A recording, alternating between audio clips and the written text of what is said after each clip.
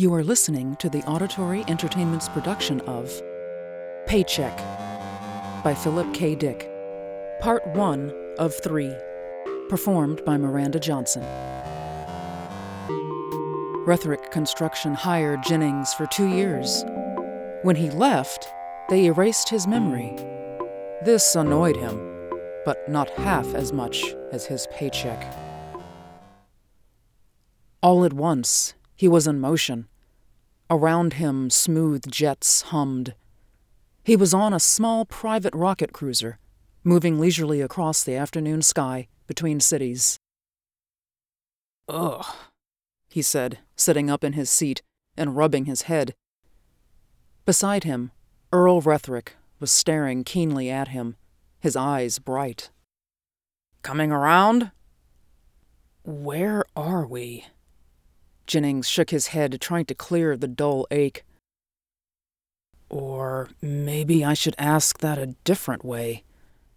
Already he could see that it was not late fall. It was spring.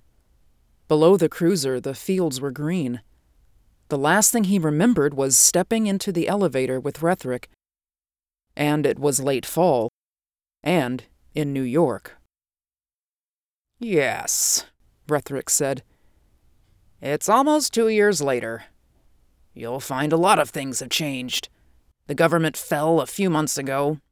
The new government is even stronger. The SP, security police, have almost unlimited power. They're teaching the school children to inform now, but we all saw that coming. Let's see, what else? New York is larger. I understand they've finished filling in San Francisco Bay. What I want to know is what the hell I've been doing the last 2 years. Will you tell me that?" "No. Of course I won't tell you that." "Where are we going?" "Back to the New York office, where you first met me. Remember? You probably remember it better than I. After all, it was just a day or so ago for you." 2 years. 2 years out of his life, gone forever. It didn't seem possible. He still had been considering, debating when he stepped on the elevator. Should he change his mind? Even if he were getting that much money, and it was a lot, even for him, it didn't really seem worth it. He would always wonder what work he had been doing. Was it legal? Was it... But that was past speculation now. Even while he was trying to make up his mind, the curtain had fallen. He looked ruefully out the window at the afternoon sky. Below, the earth was moist and alive. Spring. Spring 2 years later. And what did he have to show for the 2 years? "Have I been paid?" he asked. He slipped his wallet out and glanced into it. Apparently not. "No, you'll be paid at the office. Kelly will pay you. 50,000 credits. Jennings smiled. He felt a little better now that the sum had been spoken aloud. Maybe it wasn't so bad after all. Almost like being paid to sleep. But he was 2 years older. He had just that much less to live. It was like selling part of himself, part of his life. And life was worth plenty these days. He shrugged. Anyhow, it was in the past. "We're almost there," the older man said. The robot pilot dropped the cruiser down, sinking towards the ground. The edge of New York City became visible below them. "Well, Jennings, I may never see you again." He held out his hand. "It's been a pleasure working with you. We did work together, you know, side by side. You're one of the best mechanics I've ever seen. We were right in hiring you, even at that salary. You paid us back many times, although you didn't realize it." "I'm glad you got your money's worth." "You sound angry." "No, I'm just trying to get used to the idea of being 2 years older." Retherick laughed. "You're still a very young man. And you'll feel better when she gives you your pay." They stepped out onto the tiny rooftop field of the New York office building. Rethrick led him over to an elevator. As the doors slid shut, Jennings got a mental shock. This was the last thing he remembered. This elevator. After that, he had blacked out. "Kelly will be glad to see you," Rethrick said, as they came out into a lighted hall. "She asks about you once in a while." "Why?" "She says you're good-looking." Rethrick pushed a code key against a door. The door responded, swinging wide. They entered the luxurious office of Rethrick Construction. Behind a long mahogany desk, a young woman was sitting, studying a report.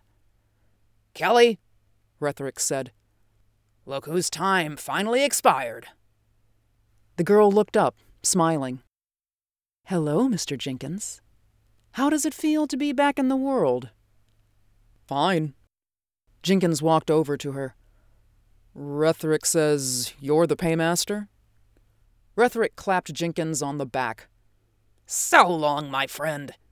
I'll go on back to the plant.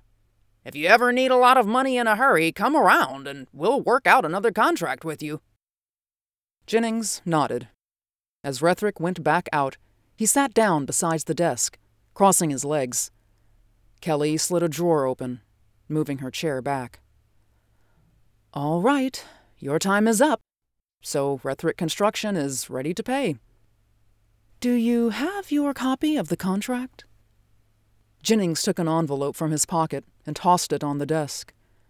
Kelly removed a small cloth sack and some sheets of handwritten paper from a desk drawer. For a time she read over the sheets, her small face intent. "What is it?" "I think you're going to be surprised." Kelly handed him his contract back. "Read that over again." "Why?" Jennings unfastened the envelope. "There's an alternate clause. If the party of the second part so desires, at any time during his time of contract to the aforesaid Rethrick Construction Company..." Jennings found the clause. "So?" "If he so desires, instead of the monetary sum specified, he may choose instead, according to his own wish, articles or products, which, in his own opinion, are of sufficient value to stand in lieu of the sum." Jennings snatched up the cloth sack, pulling it open. He poured the contents into his palm. Kelly watched. "Where's Rethrick?" Jennings stood up. "If he has an idea that this..." "Rethrick had nothing to do with it. It was your own request. Here, look at this." Kelly passed him the sheets of paper. "In your own hand. Read them. It was your idea, not ours. Honest." She smiled up at him. "This happens every once in a while with people we take on contract. During their time, they decide to take something else instead of money. Why, I don't know, but they come out with their minds clean." Jennings scanned the pages. It was his own writing. There was no doubt of it. His hands shook. "I can't believe it. Even if it is my own writing." He folded up the paper, his jaw set. "Something was done to me while I was back there. I never would have agreed to this." "You must have had a reason. I admit it doesn't make sense, but you don't know what factors might have persuaded you before your mind was cleaned. You aren't the first. There have been several others before you." Jennings stared down at what he held in his palm. From the cloth sack, he had spilled a little assortment of items.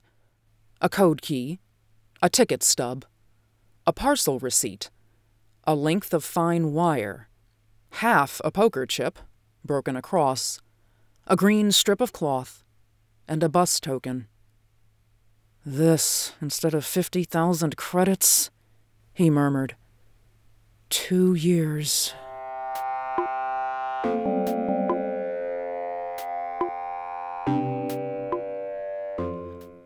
He went out of the building onto the busy afternoon street.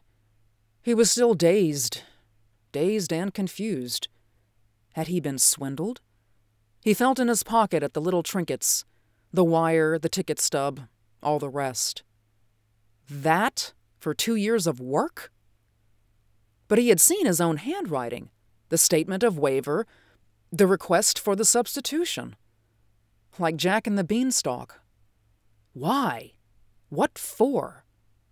What had made him do it? He turned, staring down the sidewalk. At the corner, he stopped for a surface cruiser that was turning. "All right, Jenkins, get in." His head jerked up. The door of the cruiser was open. A man was kneeling, pointing a heat rifle straight at his face. A man in blue-green. The security police. Jennings got in. The door closed, magnetic locks slipping into place behind him. Like a vault. The cruiser glided off down the street. Jennings sank back against the seat. Beside him, the SP man lowered his gun. On the other side, a second officer ran his hands expertly over him, searching for weapons. He brought out Jennings' wallet and the handful of trinkets, the envelope and contract. "What does he have?" the driver said. "Wallet, money, contract with Rethrick Construction, no weapons." He gave Jennings back his things. "What's this all about?" Jennings said. "We want to ask you a few questions. That's all. You've been working for Rethrick?" "Yes." 2 years? "Almost 2 years." "At the plant?" Jennings nodded. "I suppose so." The officer leaned toward him. "Where is that plant, Mr. Jennings? Where is it located?" "I don't know." The two officers looked at each other. The first one moistened his lips, his face sharp and alert. "You don't know." The next question. The last. "In those 2 years, what kind of work did you do? What was your job?" "Mechanic. I repaired electronic machinery." "What kind of electronic machinery?" "I don't know." Jennings looked up at him. He could not help smiling, his lips twisting ironically. "I'm sorry, but I don't know. It's the truth." There was silence. "What do you mean, you don't know? You mean you worked on machinery for 2 years without knowing what it was? Without even knowing where you were?" Jennings roused himself. "What is all this? What did you pick me up for? I haven't done anything. I've been—" "We know. We're not arresting you. We only want to get information for our records about Rethrick Construction. You've been working for them in their plant. You're an electronic mechanic?" "Yes." "You repair high-quality computers and allied equipment." The officer consulted his notebook. "You're considered one of the best in the country, according to this." Jennings said nothing. "Tell us the 2 things we want to know, and you'll be released at once. Where is Rethrick's plant? What kind of work are they doing? You serviced their machines for them, didn't you? Isn't that right? For 2 years?" "I don't know. I suppose so. I don't have any idea what I did during those 2 years. You can believe me or not." Jennings stared warily down at the floor. "What'll we do?" the driver said finally. "We have no instructions past this." "Take him to the station. We can't do any more questioning here." Beyond the cruiser, men and women hurried along the sidewalk. The streets were choked with cruisers, workers going to their homes in the country. "Jennings, why don't you answer us? What's the matter with you? There's no reason why you can't tell us a couple of simple things like that. Don't you want to cooperate with your government? Why should you conceal information from us? I'd tell you if I knew. The officer grunted. No one spoke. Presently, the cruiser drew up before a great stone building. The driver turned the motor off, removing the control cap and putting it in his pocket. He touched the door with the code key, releasing the magnetic lock. What shall we do? Take him in? Actually, we don't. Wait! The driver stepped out. The other two went with him, closing and locking the doors behind them. They stood on the pavement before the security station, talking. Jennings sat silently, staring down at the floor. The SP wanted to know about Rethrick Construction. Well, there was nothing he could tell them. They had come to the wrong person. But how could he prove that? The whole thing was impossible. 2 years wiped clean from his mind. Who would believe him? It seemed unbelievable to him, too. His mind wandered back to when he had first read the ad. It had hit home, hit him direct. Mechanic wanted, and a general outline of the work, vague, indirect, but enough to tell him that it was right up his line. Interviews at the office, tests, forms, and then the gradual realization that Rethrick Construction was finding all about him while he knew nothing about them. What kind of work did they do? Construction, but what kind? What sort of machines did they have? 50,000 credits for 2 years. And he had come out with his mind washed clean. 2 years, and he remembered nothing. It took him a long time to agree to that part of the contract. But he had agreed. Jennings looked out the window. The 3 officers were still talking on the sidewalk, trying to decide what to do with him. He was in a tough spot. They wanted information he could not give. Information he did not know. But how could he prove it? How could he prove that he had worked 2 years and come out knowing no more than when he had first gone in? The SP would work him over. It would be a long time before they believe him. And by that time... He glanced quickly around. Was there any escape? In a second, they would be back. He touched the door. Locked. The triple-ring magnetic locks. He had worked on magnetic locks many times. He had even designed part of a trigger core. There was no way to open the doors without the right code key. Unless by some chance he could short out the lock. But with what? He felt in his pockets. What could he use? If he could short out the locks, blow them out, there was a faint chance. Outside, men and women were swarming by on their way home from work. It was past 5. The great office buildings were shutting down. The streets were alive with traffic. If he could get out, they wouldn't dare fire. If he could get out. The 3 officers separated. One went up the steps into the station building. In a second, the others would re-enter the cruiser. Jennings dug into his pocket, bringing out the code key, the ticket stub, the wire. The wire! Thin wire. Thin as a human hair. Was it insulated? He unwound it quickly. No. He knelt down, running his fingers expertly across the surface of the door. At the edge of the lock was a thin line, a groove between the lock and the door. He brought the end of the wire up to it, delicately maneuvering the wire into the almost invisible space. The wire disappeared an inch or so.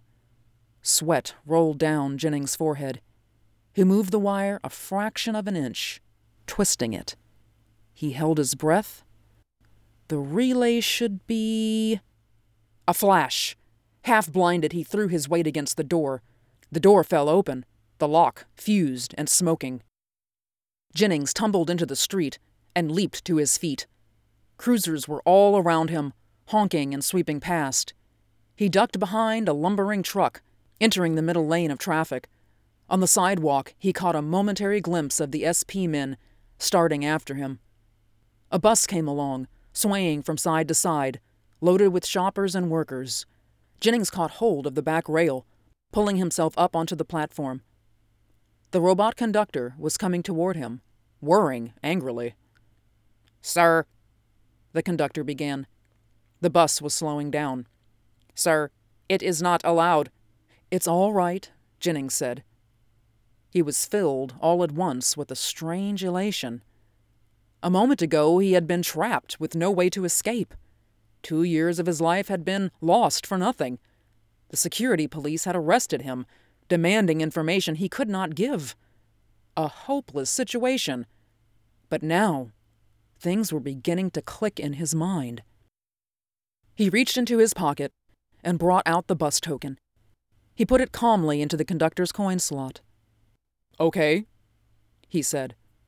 Under his feet, the bus wavered, the driver hesitating. Then the bus resumed pace, going on. The conductor turned away, its whirs subsiding. Everything was all right.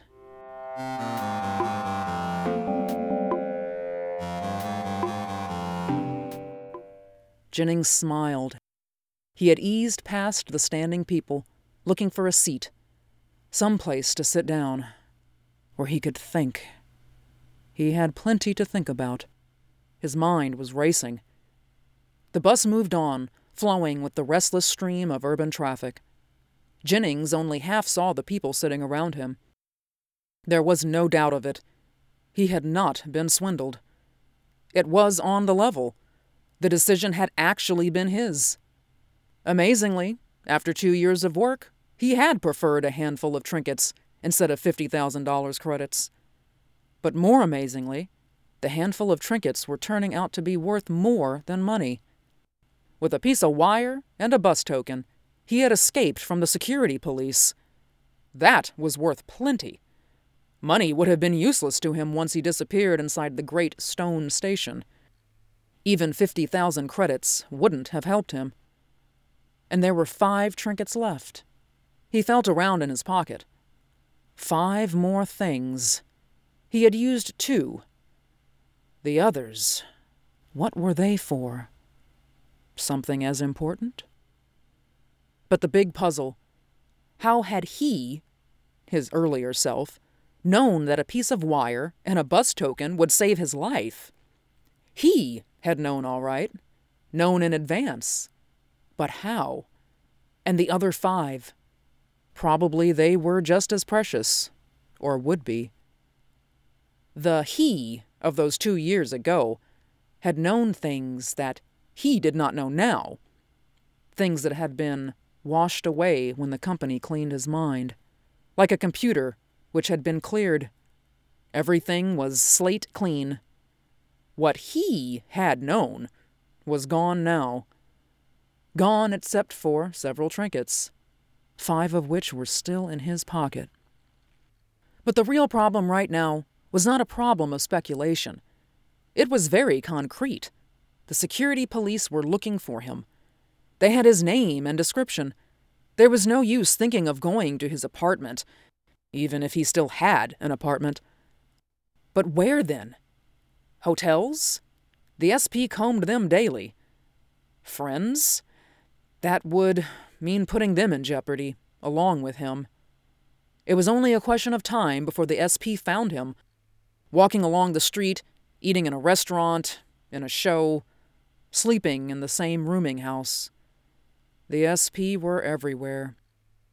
Everywhere? Not quite. Where an individual person was defenseless, business was not. The big economic forces had managed to remain free, although virtually everything else had been absorbed by the government. Laws that had been eased away from the private person still protected property and industry. The SP could pick up any given person, but they could not enter and seize a company, a business. That had clearly been established at the beginning of the century. Businesses, industry, corporations were all safe from the security police. Due process was required. Rethrick Construction was a target of SP interest, but they could do nothing until some statute were violated. If he could get back to the company, get inside its doors, he would be safe. Jennings smiled grimly. The modern church, sanctuary. It was the government against the corporations, rather than the state against the church. The new Notre Dame of the world, where the law could not follow. Would Rethrick take him back? Yes, on the old basis. He had already said so. Another 2 years sliced from him, and then back into the streets. Would that help him? He felt suddenly in his pocket, and there were the remaining 5 trinkets. Surely he, the old he, had intended them to be used. No, he would not go back to Rethrick and work another contract time. Something else was indicated. Something more permanent. Jennings pondered. Rethrick Construction. What did it construct? What had he, the old he, known and figured out during those 2 years? And why were the SP so interested? He brought out the 5 objects and studied them. The green strip of cloth, the code key, the ticket stub, the parcel receipt, the half poker chip. Strange that little things like this could be important. And Rethrick Construction was involved. There was no doubt. The answer, all the answers, lay at Rethrick. But where was Rethrick? He had no idea where the plant was. No idea at all. He knew where the office was, the big, luxurious room with the young woman at her desk. But that was not Rethrick Construction. Did anyone know besides Rethrick? Kelly didn't know. Did the SP know? It was out of town. That was certain. He had gone there by rocket. It was probably in the United States, but in the farmlands, the country between cities. What a hell of a situation. Any moment the SP might pick him up. The next time he might not get away. His only chance, his only real chance for safety, lay in reaching Rethrick. And his only chance to find out the things he had to know. The plant. A place where he had been, but which he could not recall. He looked down at the 5 trinkets. Would any of them help? A burst of despair swept through him. Maybe it was just a coincidence, the wire and the token. Maybe... He examined the parcel receipt, turning it over and holding it up to the light. Suddenly, his stomach muscles knotted. His pulse changed. He had been right. No, it was not a coincidence, the wire and the token. The parcel receipt was dated 2 days hence. The parcel, whatever it might be, had not even been deposited yet. Not for 48 more hours. He looked at the other things. The ticket stub. What good was a ticket stub? It was creased and bent, folded over and over again. He couldn't go any place with that. A stub didn't take you anywhere. It only told you where you had been. Where you had been. He bent down, peering at it, smoothing the creases. The printing had been torn through the middle. Only half of each word could be made out. He smiled. That was it. Where he had been. He could fill in the missing letters. It was enough. There was no doubt. He, the old he, had foreseen this too. 3 of the 7 trinkets used. 4 left. Stewartsville, Iowa. Was there such a place? He looked out the window of the bus. The inner-city rocket station was only a block away. He could be there in a second. A quick sprint from the bus, hoping the police wouldn't be there to stop him. But somehow he knew they wouldn't. Not with the other 4 things in his pocket. And once he was on a rocket, he would be safe. Inner City was big enough to keep free of the SP. Jennings put the remaining trinkets back into his pocket and stood up, pulling the bell cord. A moment later, he stepped gingerly out onto the sidewalk.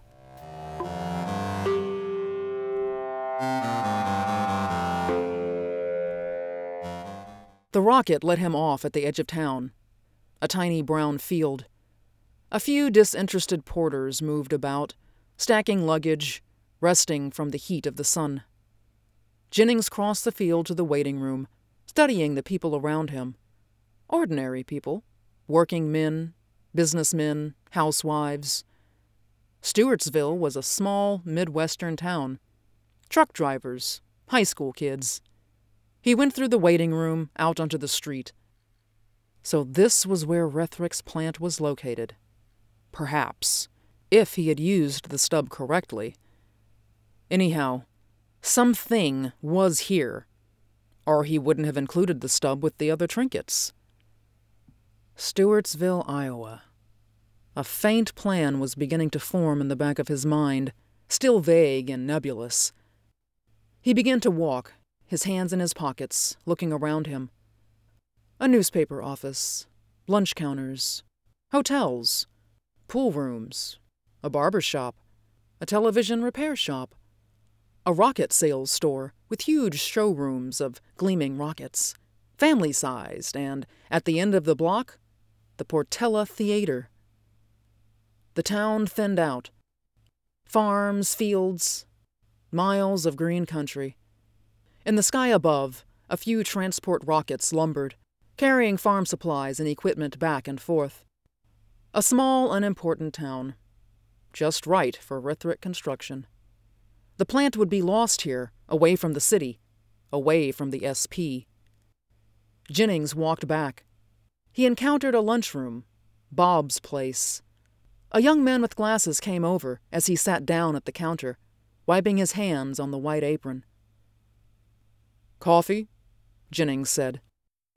The man brought the cup. There were only a few people in the lunchroom. A couple of flies buzzed against the window. Outside in the street, shoppers and farmers moved leisurely by. "Say," Jennings said, stirring his coffee, "where can a man get work around here? Do you know?" "What kind of work?" The young man came back, leaning against the counter. "Electrical wiring. I'm an electrician. Television, rockets, computers, that sort of stuff." "Why don't you try the big industrial areas? Detroit, Chicago, New York?" Jennings shook his head. "Can't stand the big cities. I never liked cities." The young man laughed. "A lot of people here'd be glad to work in Detroit. Are there any plants around here? Any repair shops?" "None that I know of." The young man went off to wait on some men that had come in. Jennings sipped his coffee. Had he made a mistake? Maybe he should go back and forget about Stewartsville, Iowa. Maybe he had made the wrong inference from the ticket stub. But the ticket meant something, unless he was completely wrong about everything. It was a little late to decide that, though. The young man came back. "Is there any kind of work I can get here?" Jennings said. "Just to tide me over." "There's always farm work." "How about retail repair shops, garages, television?" "There's a TV repair shop down the street. Maybe you might get something from there. You could try. Farm work pays good. They can't get many men more. Most men are in the military. You want to pitch hay?" Jennings laughed. He paid for his coffee. "Not very much, but thanks." "Once in a while, some of the men go up the road and work. There's some sort of government station." Jennings nodded. He pushed the screen door open, stepping outside into the hot sidewalk. He walked aimlessly for a time, deep in thought, turning his nebulous plan over and over. It was a good plan. It would solve everything, all his problems at once. But right now it hinged on one thing: finding Rethrick Construction, And he had only one clue, if it really was a clue. The ticket stub, folded and creased in his pocket, and a faith that he, the old he, had known what he was doing. The government station. Jennings paused, looking around him. Across the street was a taxi stand, a couple of cabbies sitting in their cabs, smoking and reading the newspaper. It was worth a try, at least. There wasn't much else to do.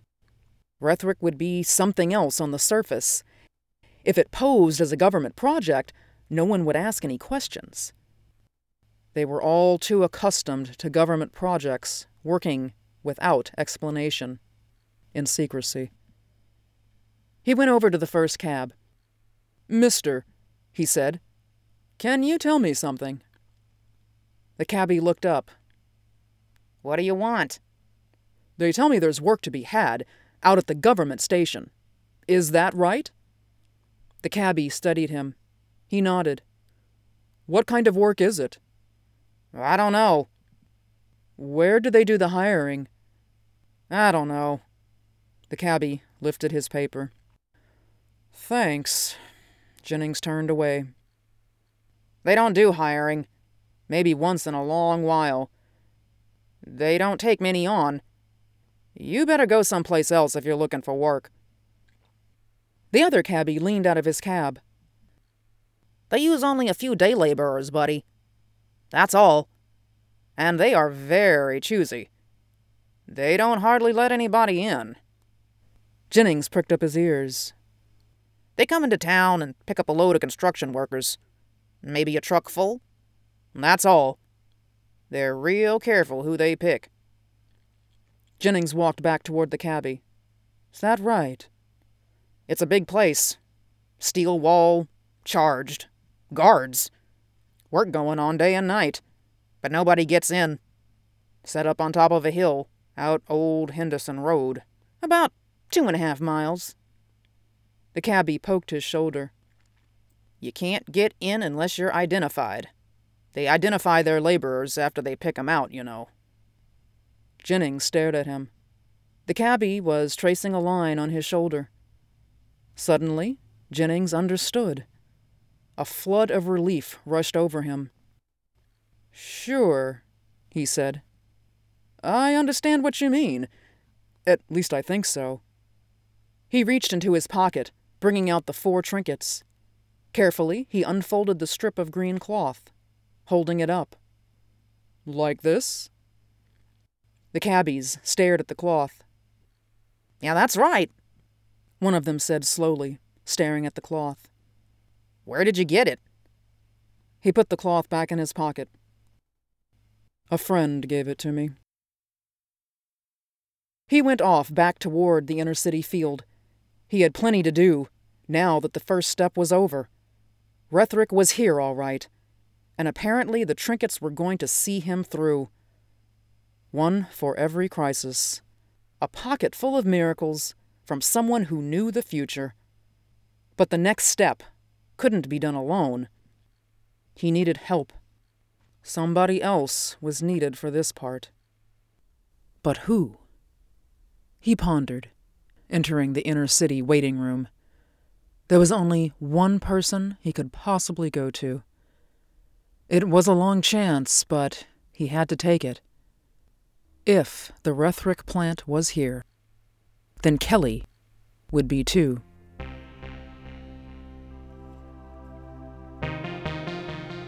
You have been listening to the Auditory Entertainment's production of Paycheck by Philip K. Dick. Part 1 of 3. Performed by Miranda Johnson. Thank you for listening.